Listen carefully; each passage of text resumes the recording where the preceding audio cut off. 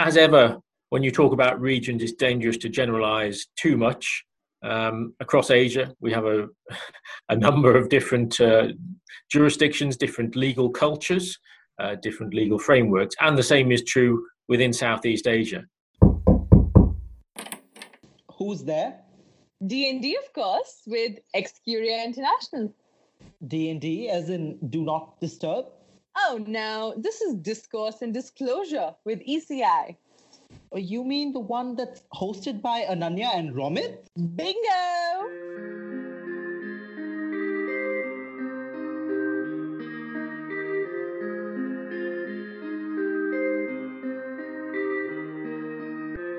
Welcome back, dear listeners. Today we are privileged to have with us a leading arbitration lawyer, Mr. Nicholas Peacock. He's currently partner and head of the international arbitration team at Bird & Bird, London. Previously, Mr. Peacock was a partner at HSF London, also having set up the international arbitration practice in Singapore earlier.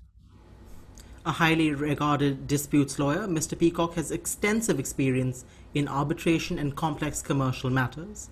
He also sits as an arbitrator in both ad hoc and other institutional rules. He currently serves as the director of the International Disputes Resolution Centre, London, user council member for SIAC, as well as the council member for the Mumbai Centre for International Arbitration, and of course, a most valued advisor to us at ECI. Welcome, Nick. It's a pleasure to have you with us. Hello, very nice to join you. So we're going to start off right away with talking to you about cross-border commercial arbitration and investment arbitration. People are very rarely aware of the kind of sub-branches that you have within the broad umbrella of arbitration. Would you mind telling us a little more about the different areas of focus we can find within this? Within the areas of arbitration, yes, I think it chiefly breaks down into commercial and investment arbitration, at least from the perspective of a commercial dispute resolution lawyer such as myself. So by commercial arbitration, we mean arbitrations that fall out of contracts, chiefly contracts between parties who in agreeing their deal, whether that's a trading contract, whether that's investment, whether that's a loan or any other kind of commercial interaction, within that contract will be a provision, an arbitration clause that says that any disputes will go to arbitration, whether that is ad hoc arbitration under a national law or institutional arbitration such as SIAC, ICC, MCIA, LCIA.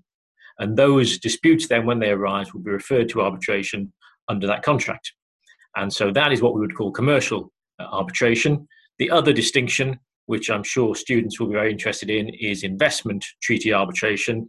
Those are disputes that arise under treaty provisions, as you would expect. So country A and country B enter into a treaty, which says that certain protections will be made, promises of protections are granted to investors from party A, or country A rather, investing in country B. And if country B breaches those protections, then the investors from country A are entitled to bring proceedings directly against country B, depending on what the treaty says. And very often that treaty will say those disputes may be raised in arbitration by the investor from country A directly against country B. And that is the situation where you then end up with investment treaty arbitration between the investor and the host state. Well, Nick, you've been a part of the Southeast Asia Circle and especially the arbitration practice for quite a while now, having also helped set up the HSF International Arbitration Practice in Southeast Asia. Culturally, what makes the Southeast Asian legal sphere distinct from, say, the West? Sure. Well, I think, as ever, when you talk about regions, it's dangerous to generalize too much. Across Asia, we have a number of different jurisdictions, different legal cultures, different legal frameworks, and the same is true within Southeast Asia. So I sat for a number of years in Singapore, which of course is a common law jurisdiction with a great heritage from English law, amongst others. Likewise, to the north, you would have Malaysia. Down to the south and the east, you would have Indonesia, which of course is a civil law jurisdiction with its own development, a lot of Dutch and German law that went into Indonesian law. So different jurisdictions will have different approaches, different cultures. So I think the point is, whether you're in Southeast Asia, in Africa, or anywhere else in Europe, to know the local framework, what the local tradition is, where it comes from. So you will have an international perspective on what, as an international investor and counsel, that jurisdiction looks like from the outside, but you also test that with the insights of people on the ground, with some local expertise. And you need to combine both of those when you're obviously advising your clients on doing business in that jurisdiction and in resolving disputes within that jurisdiction. Of course, should you find yourself in active dispute resolution, whether that's arbitration or court litigation, it's very important that you have people who can tell you what the reality is on the ground, combined with your experience of what the interaction between that jurisdiction and the wider international practice is. I can see that there is tremendous diversity within the Asian sphere itself. So I'm going to narrow down my question here. The 2021 Queen Mary International Arbitration Survey puts Singapore near the top globally as a preferred seat of arbitration.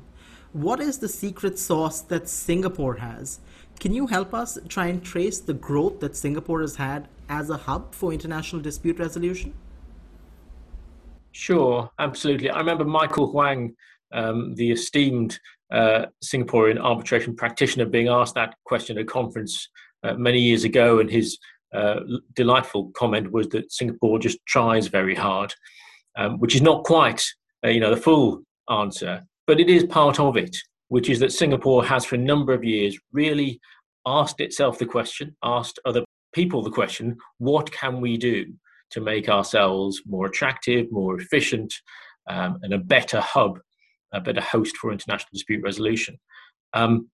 Fundamentally, Singapore has got the infrastructure right. So from an arbitration perspective, it has a good arbitration act.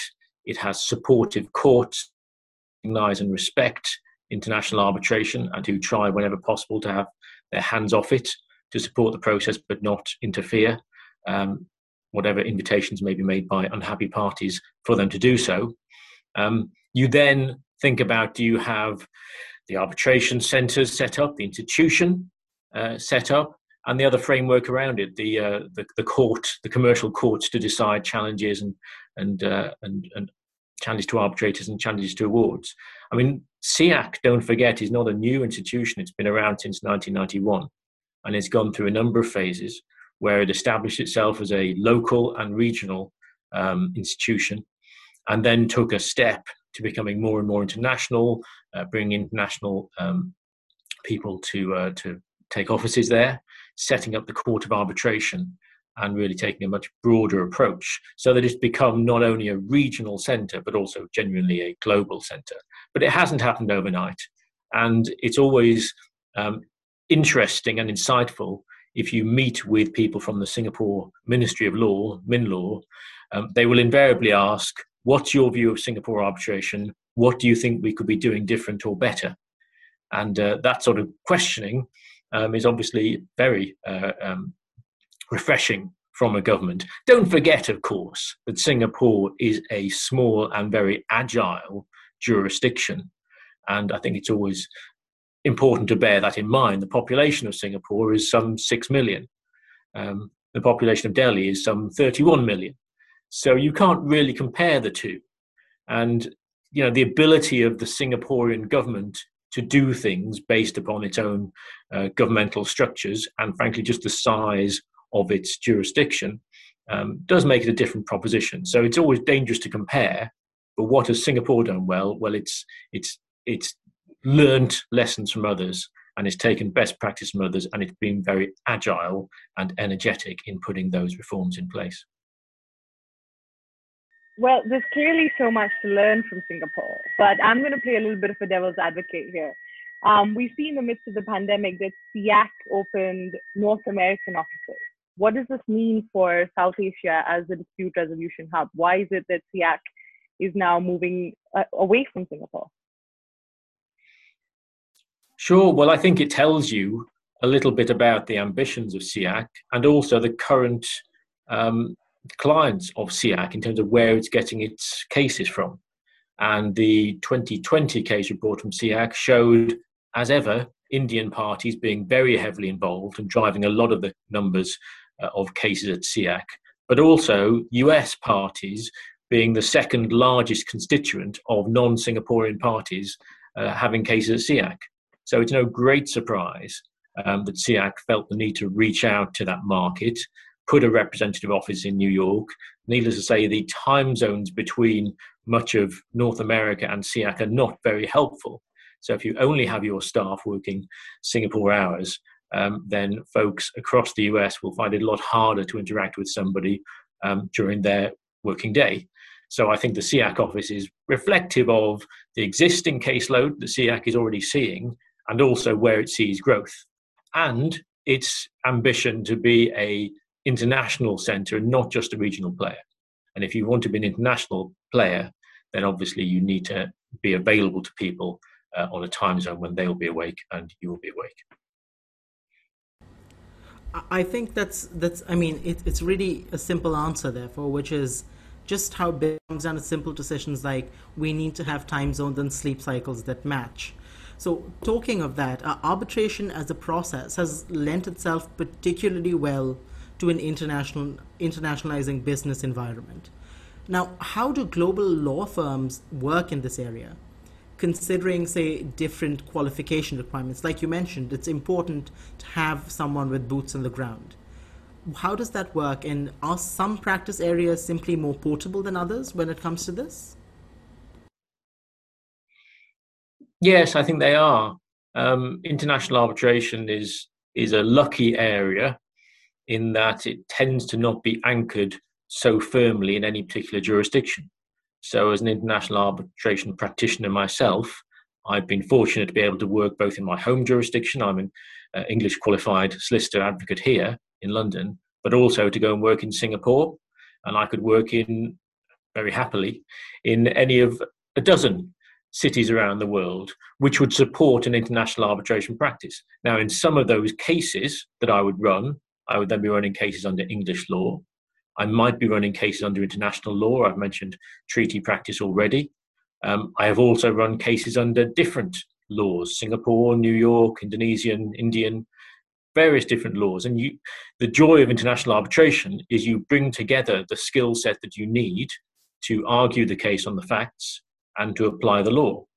And so if I'm doing a case, as I have done in the past in Indonesia, I will co-counsel with an Indonesian arbitrator who is able to give me the inputs on substantive Indonesian law and, of course, local practice.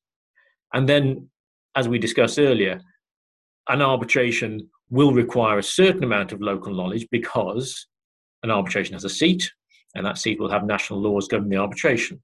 And you need to be aware of those laws and of any traps for the unwary in terms of running that arbitration.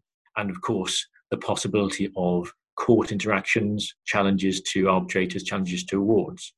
But it's a mix of those things. And so I think arbitration does lend itself as a subject matter, as a practice area for more international work. And that, of course, makes it great for international firms such as Bird & Bird. We have a great big arbitration practice across our 29 offices and the pleasure of working across those offices when we have cases. So if we have a case with a Polish element and an English element, then that works nicely in terms of London and Warsaw teaming up on that case. Likewise, London, Singapore, there's a great nexus there. London, Singapore with India, of course, there's a great nexus. So I think international arbitration is one of those happy practice areas where it's easier to work across offices. And indeed, there are great benefits and necessities from time to time in doing so.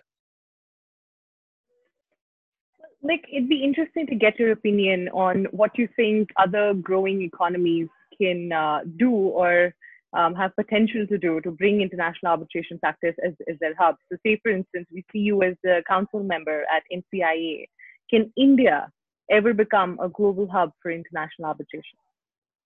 Well, I think it's possible, isn't it? But I think the first step for a jurisdiction like India, recognizing, of course, that there is a very large and vibrant arbitration economy within India already. And of course, arbitration is greatly used for commercial dispute resolution. I think the first task for India is to make sure that the domestic market is fully served. So arbitrations between Indian parties, arbitrations involving investments in India and involving Indian parties, that there is an efficient market to service those disputes, that participants have a choice. They can choose ad hoc arbitration, of course. They can go to reliable, efficient domestic institutions, and the MCIA is set up to be precisely that. And of course, they can use other institutional arbitration like ICC, like SIAC, like LCIA, and have those seats in India, and that should work as well. So I think the first step is to make sure that you're servicing your domestic market. And in doing so, you have both those institutions and the law in place, but as we said earlier, the infrastructure around it. So supportive courts, good decisions, neutral decision-making in the courts, and hands-off wherever possible. Now, if you do that, then you will create a happy environment where domestic parties will keep their disputes in arbitration, recognizing they always have a choice, court arbitration, domestic, international. And then, of course, you will attract disputes from outside. So I think, can it do it? Yes, absolutely. But I think it's to be done in stages. So firstly, make sure that parties are happy to arbitrate within India.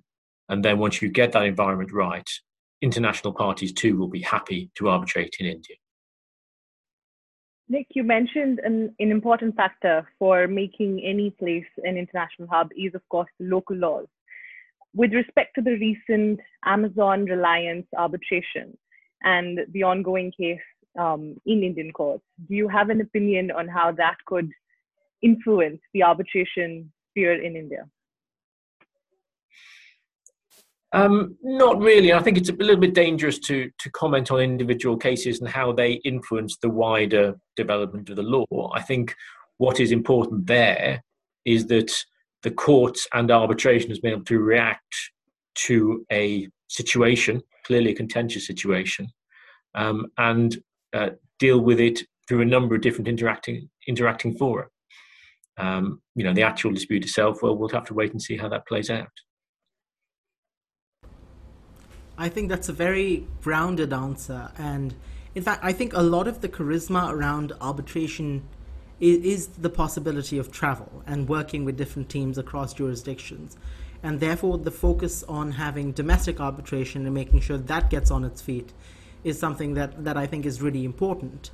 So talking about the lack of travel when it comes to working domestically in arbitration, the pandemic has certainly brought an end to all travel across the world. So I'd like to ask you, how do you think the pandemic has affected global dispute resolution in general? Various courts have, of course, responded differently. But are there any best practices that you've seen develop that we should carry forward, even in the post-pandemic world? Sure. Well, of course, it has affected us all, hasn't it? All our carbon footprints have been happily cut over the last 14 months or so. That's one of the upsides, if there is an upside to this ongoing rather unpleasant situation. So look, I think that's taught us a lesson, that a lot of what we previously did by travel can be done without travel.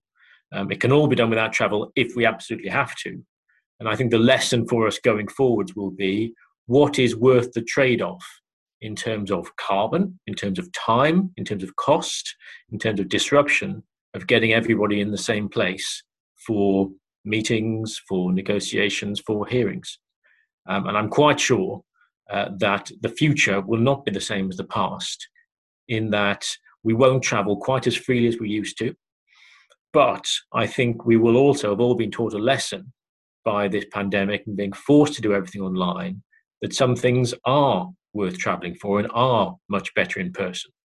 And I think for myself that final hearings will always be one of those occasions where it'd be far better to be in the room with the tribunal and with one's opposing counsel and arguing things out. And if you have witnesses in particular tricky areas that you try to examine and cross-examine, then I think most times that would be better done in person. We've shown that we don't have to have it in person all the time.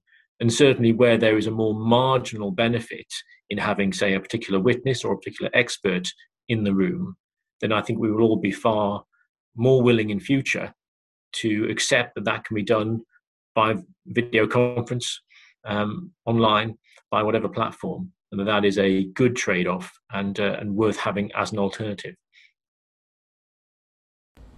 I see. Thank you, Nicholas. With that, we've come to the end of our short but sweet session, and I'm going to quickly do a wrap-up in reverse order for any of our listeners who might not have caught up fully. So we're going to start with, of course, the shifts that the pandemic has brought to the global dispute resolution sphere, and it's taught us that there are some things you can do online, and these happen to be most things, of course, now, but there are some things that are better that happen in person. For example, final hearings, tricky cross-examinations for witnesses, and that there is a cost-benefit analysis that has to be made. Something that stood out to me in particular is, of course, we're also talking about the kind of impact that we have on the environment here and talking about carbon footprints that we might generate in this process. From that, we also went ahead and took a look at the possibilities other emerging economies, India, for example, might have in marketing themselves as global dispute resolution hubs.